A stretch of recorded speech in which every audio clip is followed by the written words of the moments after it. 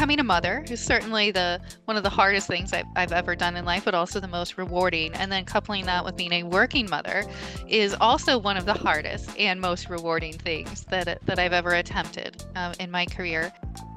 Welcome to Beyond High Street. My name is Jenny Darrick, and I'm the Dean of the Farmer School of Business here at Miami University. Today, I'm joined by Katie Binns, who graduated with a Bachelor of Science in Accountancy back in 2009. So, welcome, Katie, and thank you for agreeing to do this podcast, Beyond High Street. Thank you, Jenny. It's a pleasure to be here with you. It's so good to see you again, too. So during this podcast, as our listeners know, we weave through a range of topics. It's really important to me that our listeners get to know a bit about you and your journey to the job that you currently hold. And of course, we look at why you chose pharma. We look at your trip down memory lane, and then we leave with some recommendations for our students. So start off by telling me what you currently do at Morningstar. You've got a really fascinating job, and then I'd like to back into how you got into that role, because you've come out of tax and audit, if I'm not mistaken. In fact, before that, you even worked at the Student Credit Union, which I think is really, really valuable learning. And you've woven through some interesting roles to get to the role that you currently have at Morningstar. Sure. So I am currently the director of fixed income and multi-asset indexes at Morningstar. And what that really means is I look over an entire portfolio of more than 150 fixed income indexes and 200 multi-asset class indexes that large financial institutions use for all sorts of portfolio management and investable product creation. Most people know indexes as the tool or really the enabler behind ETFs, which have really flourished in the last year. So that's my primary responsibility set here at Morningstar. And you're right, it's been a huge journey since my days at Miami, at the working at the credit union, to joining Deloitte, to getting where I am at Morningstar today. Several geographies and countries and firms, and I'm happy to tell you more. Well, I'd love to. So let's go right back to the beginning. So the Student Credit Union has been a really important asset for us, and it's been a great training ground for many of our students who've ended up in an array of different financial service roles. So talk to me about what you did at the credit union. So, of course, I was an accounting major and at the time, and I was interested in growing my accounting acumen. So, I started at the credit union as a teller and worked my way up to being the chief accounting officer of the credit union, which was a huge role. At the beginning, it gave me immense anxiety because I was responsible for looking after, at the time, it was $1 million in student deposits. And I'm sure it's far beyond that now. But at the time, that to me seemed like an enormous amount of responsibility. That was an experience that I feel like really put my academics to work in a real capacity. And I feel like that was one of the differentiating factors that set me apart in getting internship offers with all of the big four accounting firms. So you went into tax and audit, but and you can speak to that too. But then you went into MetLife, and what I'm really intrigued by is that you went from New York to Hong Kong, from customer experience to portfolio manager to chief of staff. So even within MetLife, not only have you had different geographies, but also different roles. So talk to our listeners about all of the above. I mean, I'm really intrigued to find out how you ended up in Hong Kong, and then of course the different roles you've had with MetLife along the way. Sure. Well, I would first have to say I never would have ended up in Hong Kong if I had not done my study abroad through Miami and through the Farmer School of Business. So I did the study abroad experience. It was called the Far East program, and we went all through Hong Kong and mainland China, and that was really what unlocked my interest in that region for the first time. And being an American and embarking on a global career path is generally not an easy feat. And so after, leaving the accounting world and getting my MBA, I felt like I was finally well positioned to embark on that global career path, which is why I joined MetLife. And with that kind of foundational understanding of finance, which I feel like runs everything in the business world, applying that to various roles at MetLife really is what enabled me for success, I guess. So in terms of how I made the jump from New York to Hong Kong, I was recruited into MetLife's global management development program. So there was the expectation that I would move anywhere there was a company need. And there was supposed to be a matchup of my underlying skills and where the company thought my growth areas could be. And when the opportunity to go to Hong Kong to be chief of staff arrived, I certainly was brave enough to raise my hand and get into a very competitive candidate pool to bring me over. So Hong Kong's one of my favorite cities. So speak to the listeners about that experience when you first arrive and you're setting up home in a foreign country. I'm sure there were surprises and challenges, and now that you've left, I'm sure there's much that you missed. So tell us a little bit about those early observations as an expat, and then what you missed as you came back to stateside. Of course. So, some of my earliest observations in arriving in Hong Kong is your network is everything. And showing up in a foreign country, you basically have no network because you've never lived there before. So you have to reach into the woodwork of your friends and your former contacts and your friends of friends to really help you figure out how things really work. So even from the most basic things of I need to set up a house. I have no furniture here. Who do I know? How do I know what a good furniture store is or not, or even where to go shopping in this massively dense city where you might find a furniture store on the 32nd floor of some random tower in a neighborhood you've never heard of and can't even pronounce. But this is where the network really takes effect. And I was lucky enough to have that deep network actually through Miami as well as from my MBA experience of friends or friends of friends that I could call on to help me navigate just the most basic of things. Where's the grocery store? How do I get signed up for, a health plan? I don't know about you, but I've certainly moved, and there comes a point, and it's normally about the 2 year mark, that all of a sudden you start bumping into people at the supermarket and things start to feel familiar. And you know, when you're at an intersection, whether you should go left or right. And was that your experience too? After a little while, it started to feel like home? Absolutely. I mean, still today, I've lived in Hong Kong almost as long as anywhere else in my professional career. I spent 4 years in Washington, D.C. in the very early years of my life. And then really since then, I have bounced around a bit. Now that I'm settled in Chicago, we're almost going to cross that mark. But yeah, Hong Kong absolutely felt like home, still feels like home. There are things that I miss immensely. There's nothing like, waking up on the 32nd floor of your home, looking over the entire harbor and view of Hong Kong and that energy that just I don't know, really put some fire behind living and working in just such a vibrant city. And I think that's actually one of the things that I miss the most. I don't think I've ever come across such a vibrant, diverse city as Hong Kong. And it is a beautiful place. I have a similar memory of staying in a hotel and looking out over the harbour and actually sleeping with the curtains open because the view was just so spectacular. It really was. So then you came back to the States and you started in McDonald's before you went to Morningstar. So talk about the transition back stateside. So transitioning back stateside was a challenge.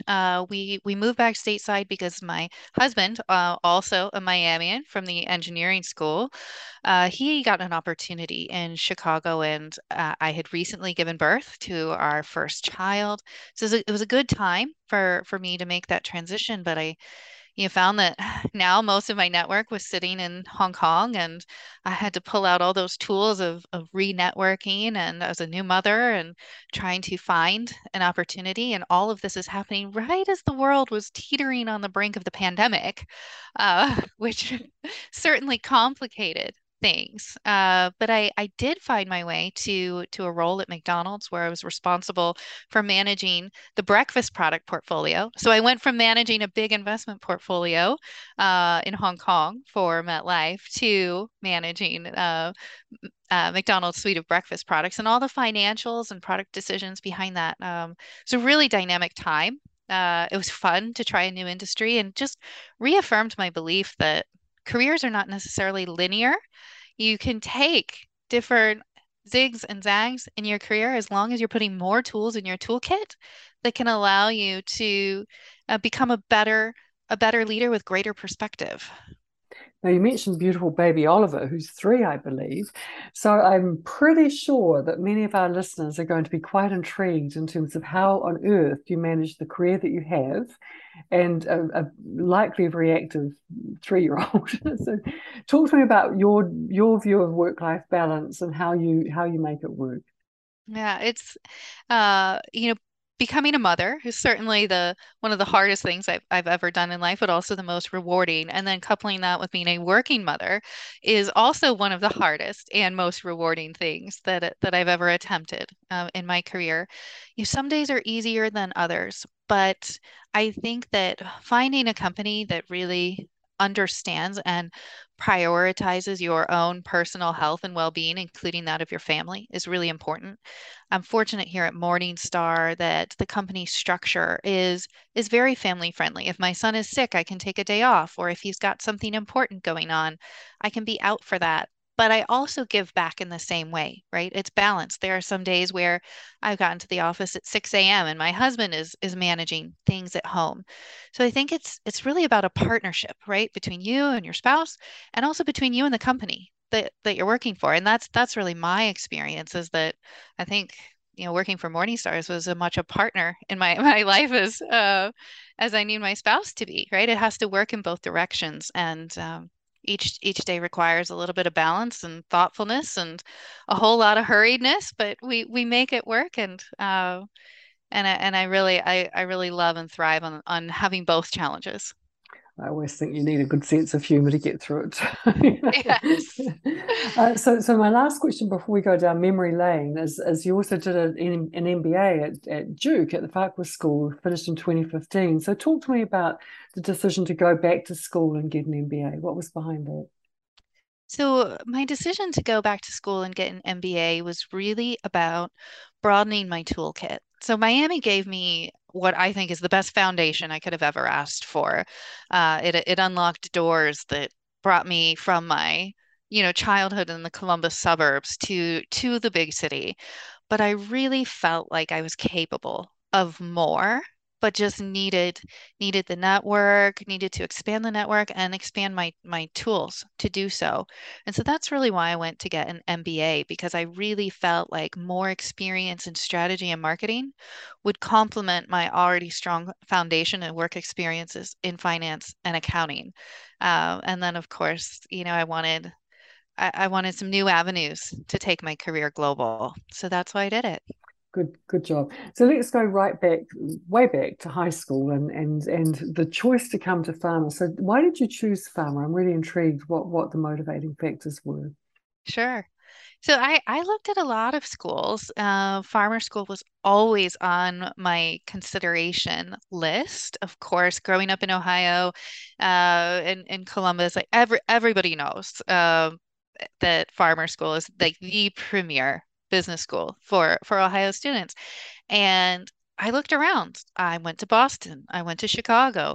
I kind of went all over. I looked and applied at 10 schools. And at the end of the day, it was really Miami where I felt like it it felt like home being on campus. And not like home in the home where I grew up. It felt like this is the home where I belong.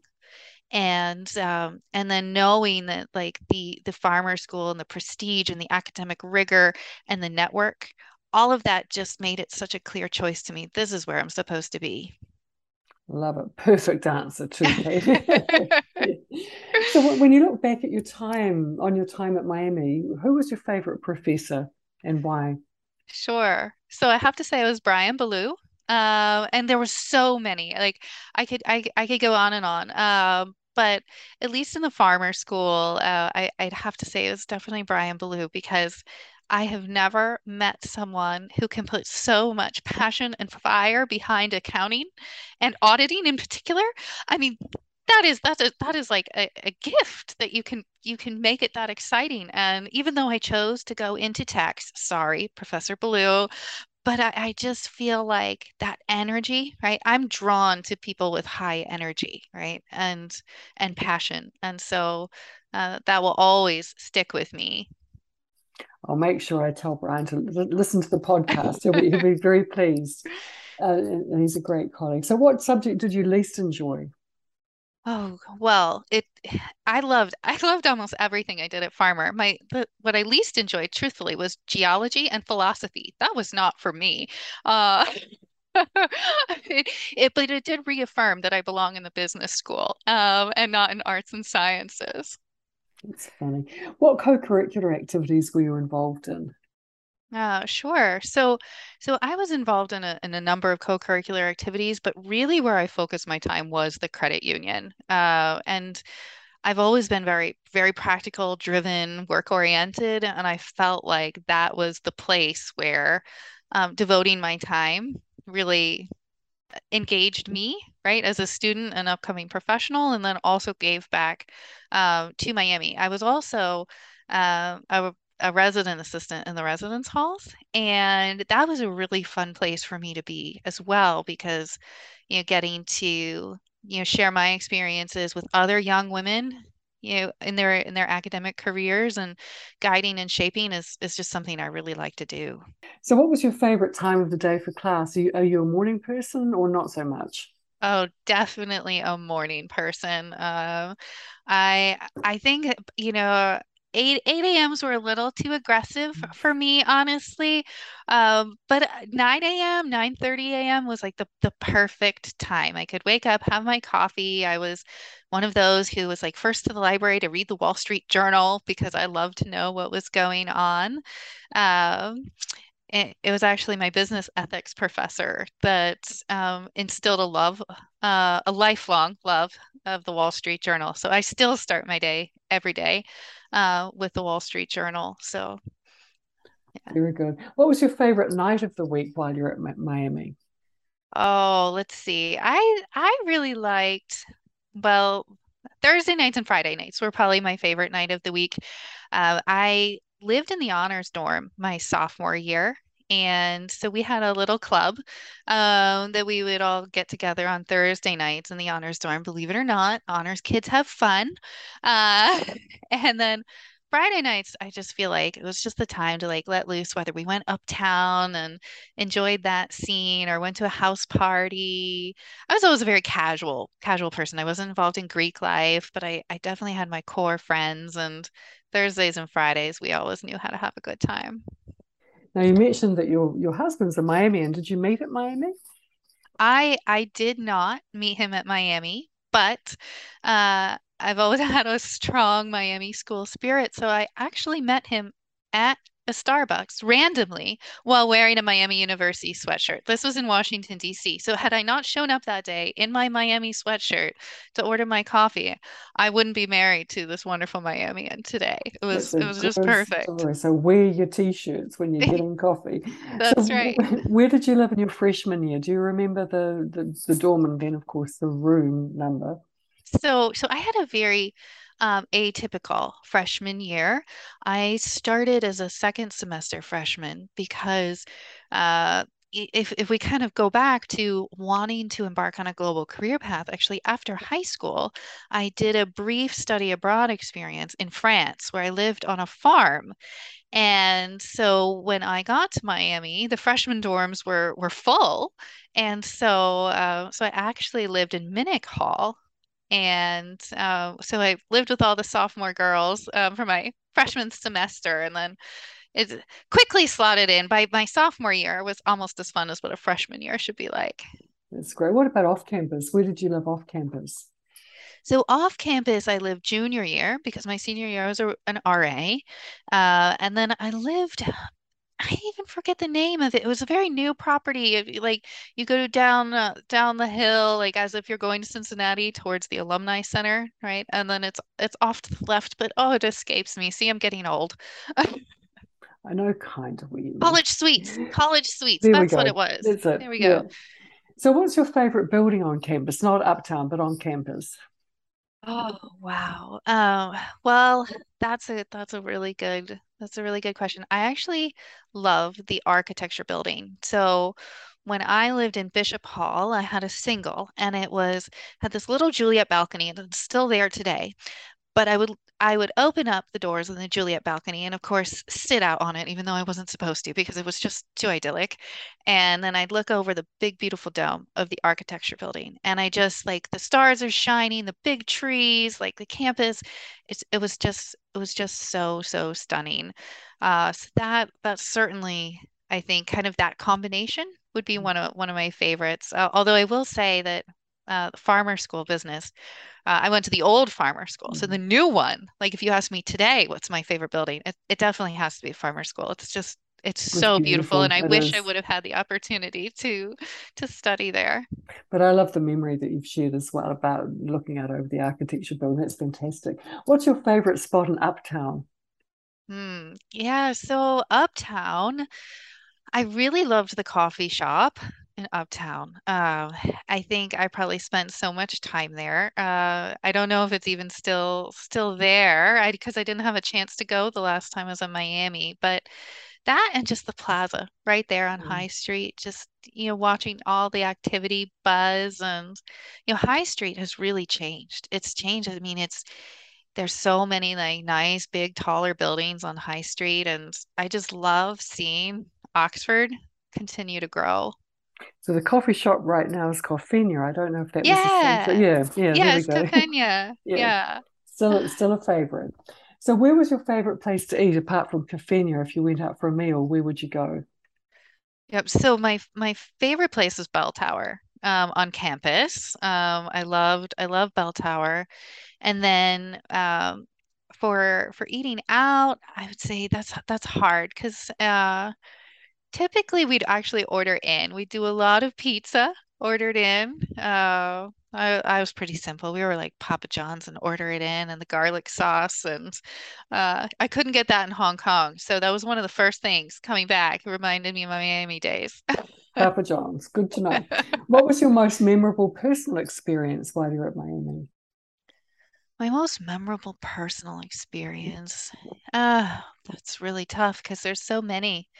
I think that probably probably my most memorable personal experience was meeting my lifelong best friend for the very first time.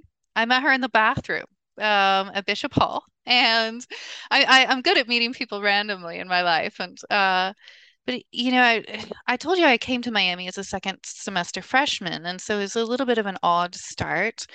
And then so sophomore year, I move into Bishop Hall, and it's like my first week there, and this nice senior who also lived in Bishop Hall just happened to just be really kind and she could tell I didn't know anybody, and I told you we had this Thursday night get together in Bishop Hall, and she's like, do you want to come to our Thursday night get together?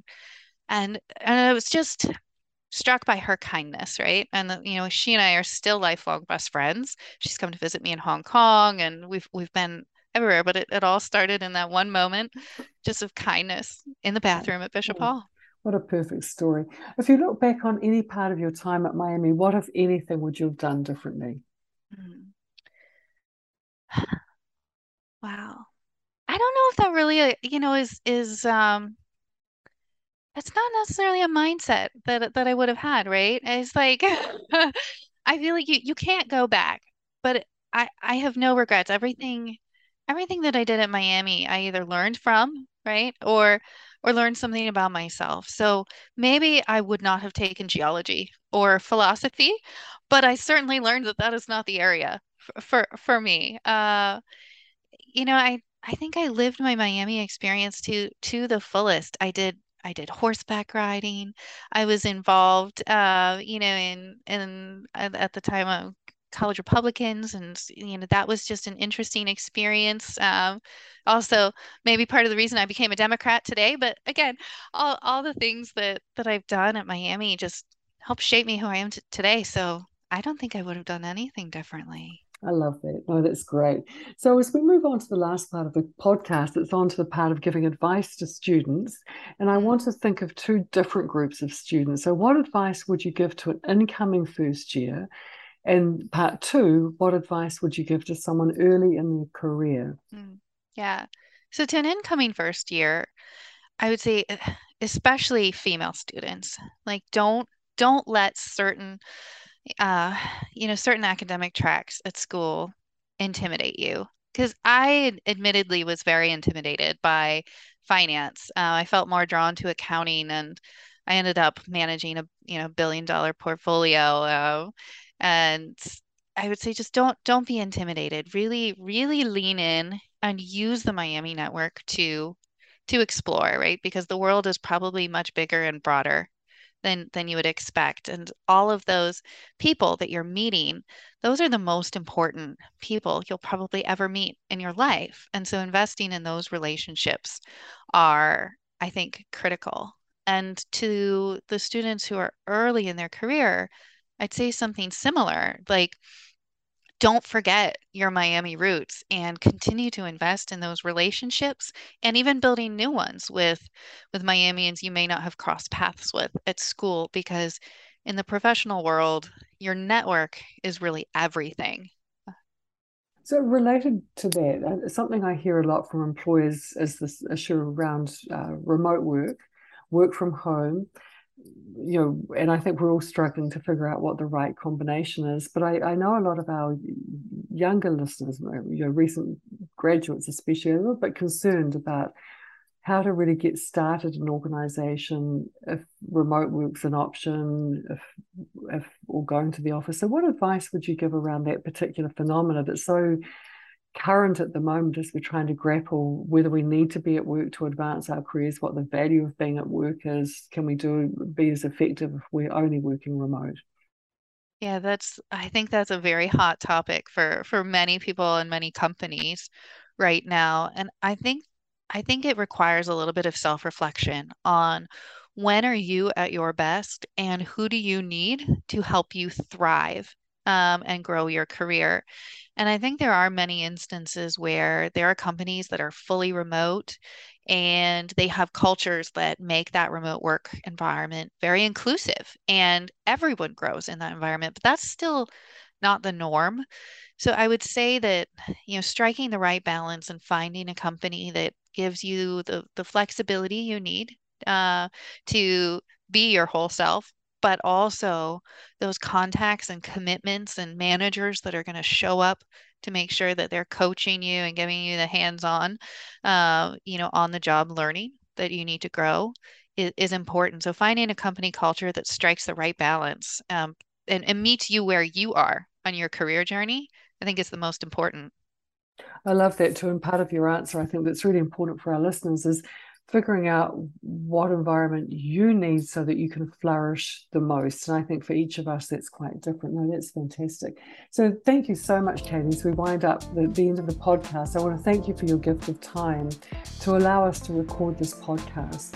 One defining characteristic of the Farmer School of Business is just how engaged our alumni are, how willing they are to give back, to find ways to support the school, our students, our faculty, our staff, and other alumni.